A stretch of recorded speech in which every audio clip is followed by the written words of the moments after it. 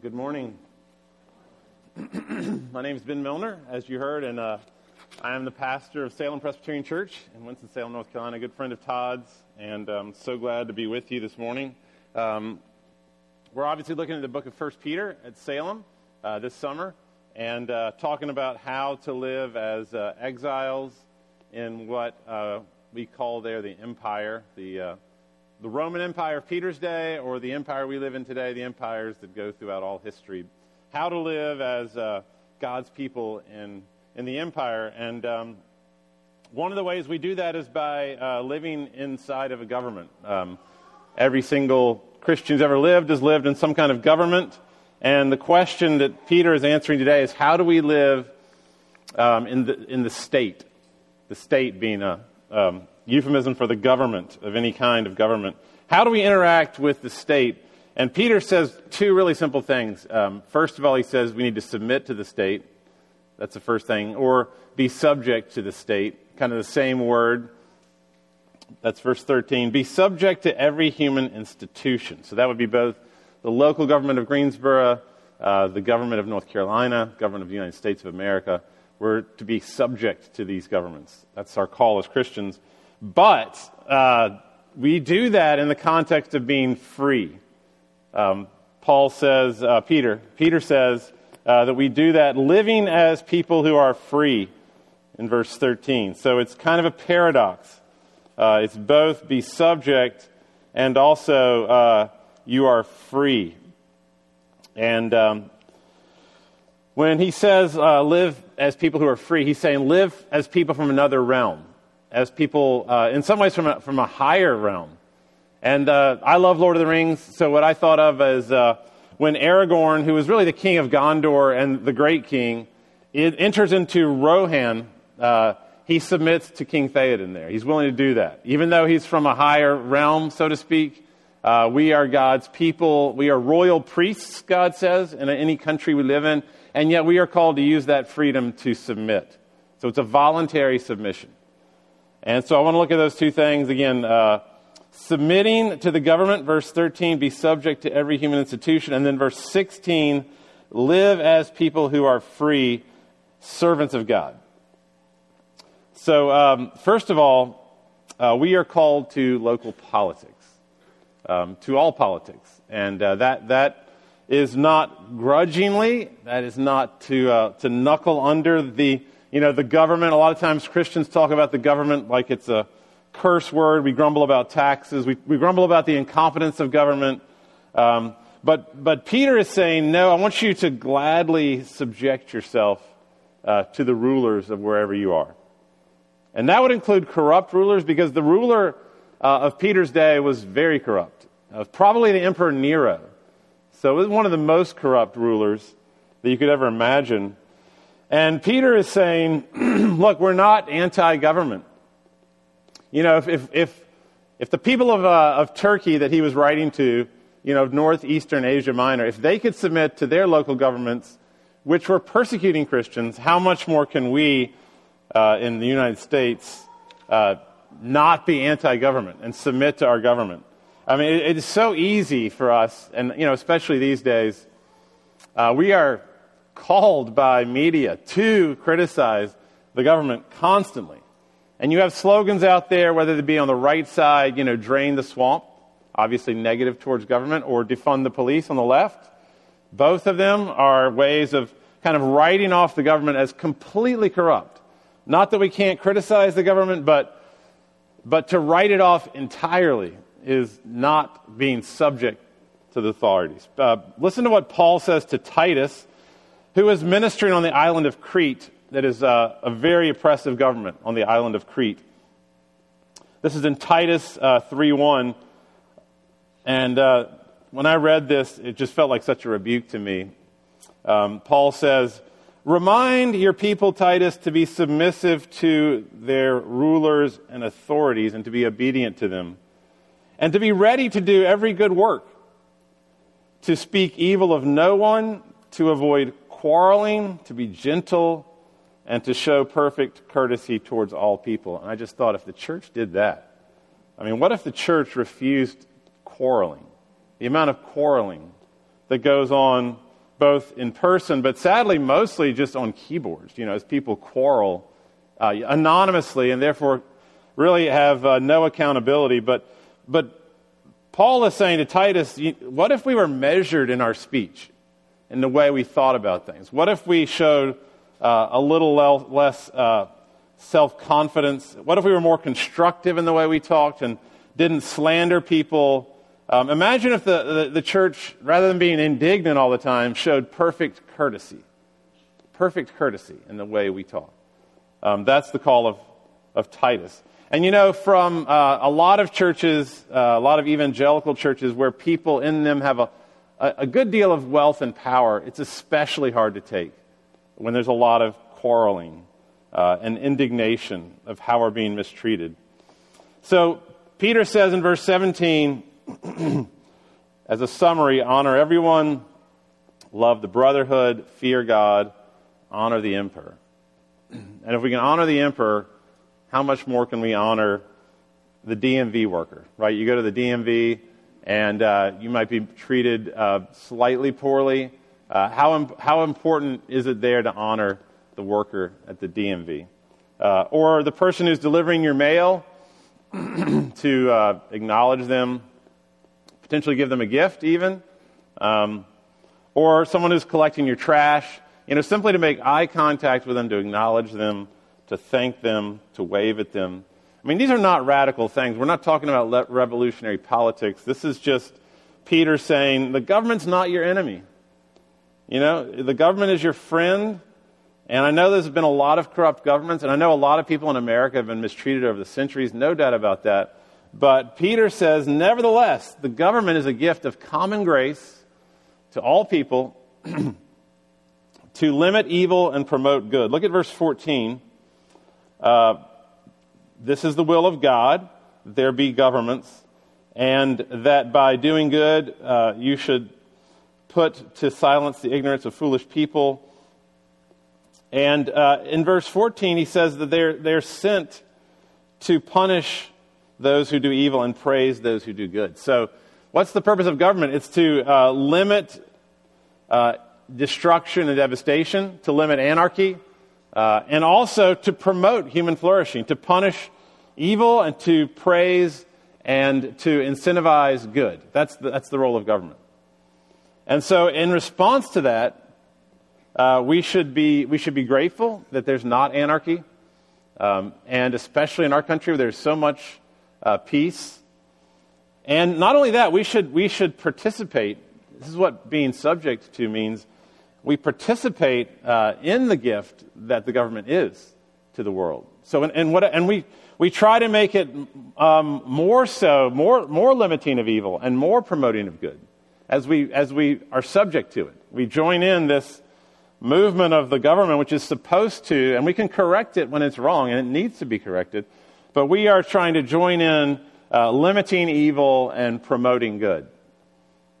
As royal priests of the kingdom, that's who we are. We pray for the world. That's what priests did. They interceded for Israel. And we are royal priests in America called to pray. And I was going to say in the sermon that you really ought to have a time in here where you pray for the government, and then that's exactly what we just got. So y'all are doing a great job. A lot of times when Christians, pray for the king, it's usually people just pray or pray for the government. It's usually just so that we would avoid being persecuted. I hear that a lot in prayers. But y'all prayed that this city would flourish. And we should be doing that not only together, but that should then model individually and in small groups or in prayer meetings, praying for a more just justice system, and better schools for everyone in every neighborhood, and better jobs, more jobs. 1 Timothy 2:2, Paul agrees with Peter, pray for those in power, so that we may live quiet and peaceful lives. And the word peaceful is shalom. So producing shalom, which is a word that in Matthew and Isaiah, there's a vision of swords beaten into plowshares and spears into pruning hooks in the day of shalom when the Lord comes. We should be praying for that kind of peace in Greensboro. And he also says in that vision, everyone sitting under their own vine and fig tree and no one making them afraid. That's like the ideal for Isaiah and Micah, is that vision of shalom. And that was George Washington's favorite verse in the whole Bible. He loved that verse. Everyone under their own fig tree and their own vine, and no tyranny, no one making them afraid, living peaceful and quiet lives. So that's our goal, is to pray as priests for the government. That's part of being subject to the government. And imagine your prayers like a great underground tree, spreading roots of peace all over the city, nourishing peaceful and quiet lives for everyone. That's the first point, is submit to the state gladly and gratefully, and working for peace in our city, in our state, in our country. That's number one. And I know that can have both conservative and liberal expressions, so it's not easy. That's not putting anything on a political spectrum at all. That's just saying we need to submit to the state.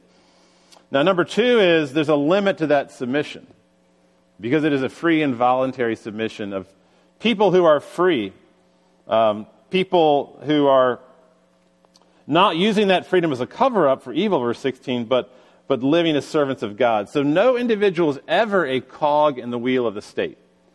As Christians, we never say the individual is less than the state. We are always image bearers of the King of Kings. And that means that our submission, again, is as a free woman or a free man submitting, that wherever we are in the hierarchy of the state, from the top president to the bottom, someone in prison, the person, the individual, has greater dignity and worth and glory than the state, always. And this is one thing that differs from communism. So listen to what C.S. Lewis says about this. He says, for the communists, the state trumps the individual, because the individual lives for only 70 years and then is gone forever, whereas the state can last hundreds of years. So the individual is subject, is lesser than, is subordinate to the state. But for a Christian, Lewis says, the individual is greater than the state, because the state can only last hundreds of years, whereas the individual lasts eternally. So submit as people who are free. I would go to the local jail in Winston-Salem at times and preach. And all of the people would come into the church in the jail, and they were wearing their orange jumpsuits with a number, ID number, and kind of like they all look the same. And, I thought about Les Mis and Jean Valjean, and he is the number 24601, if you know that song. But the whole point of that book by Victor Hugo is that he is more than 24601, that he is a man with dignity. And so I loved it when these guys, they were just all men when I was preaching, and there was a part in the worship service where they would get a chance to share a testimony or a song. And they would always remind each other, we're not just 24601. We are free people of God, children of God. And they would even sometimes say, we're more free in here as children of God than somebody who's out there that is a slave to the devil, a slave to their addictions or whatever. And so Philippians 3:20 says, our citizenship is in heaven. Our citizenship is not primarily American, but heavenly. And from that place, we are waiting for our King to return, the Savior Jesus Christ, the Lord Jesus Christ. And so we engage in politics as people who are waiting for the new administration to come in. So if you think about it, between Election Day and Inauguration Day, which is was a difficult time in this particular 78 days. But if we think of ourselves as waiting for this new administration to come in, as we wait for the Lord Jesus Christ to bring in his politics, that allows us to put up with a lot of nonsense in the meantime. That allows us to wait peacefully and engage patiently with our government. And it also gives us permission to say no. When the state asks us to do something that the king prohibits us from doing, because he's coming and his government's going to be forever. And so he says, be subject for the Lord's sake. I mean, that's a really important caveat. He says, be subject, first two words of the passage, but then he says, for the Lord's sake. In other words, we're doing this, we're subjecting ourselves to Caesar for the sake of the glory of the Lord. We're doing it for the Lord's sake. And so when the state asked Daniel, the Babylonians asked the prophet Daniel, you need to bow to this idol of the emperor, Daniel said no. When he says stop praying, Daniel says no. When the state asked Peter to stop preaching, this happened in his life, right? The person who wrote this letter was asked by the state to stop preaching about the king, and what did Peter say? No. And he got thrown in jail. And he submitted to that being thrown in jail. But Daniel, Peter, they were like, no, we are citizens of heaven. We are citizens of a higher realm. And when you tell us to do something the king says no to, we're not going to do it. We're going to go to prison. So ultimately, you don't answer to America, you answer to God.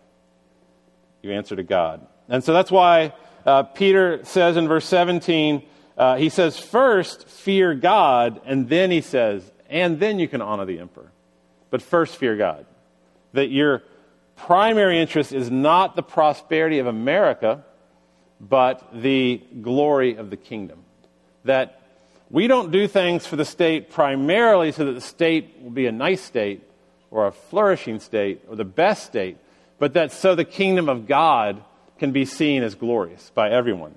And that's why this is the frame around the whole passage that I didn't mention, but right before verse 13 is verse 12. Verse 12 comes before verse 13. And in verse 12, Peter says to all Christians, keep your conduct honorable among the Gentiles, so that they may see your good deeds, which includes subjection to the government, and glorify God. So why are we doing all this subjecting ourselves? Why are we submitting ourselves to glorify God? To show people that Jesus is better than Nero, that Jesus is better than Caesar, that Jesus is better than Biden, that Jesus is better than any government. Verse 15 says, you're doing this to silence, by doing good, you're doing this to silence the ignorance of foolish people they're slandering the Lord.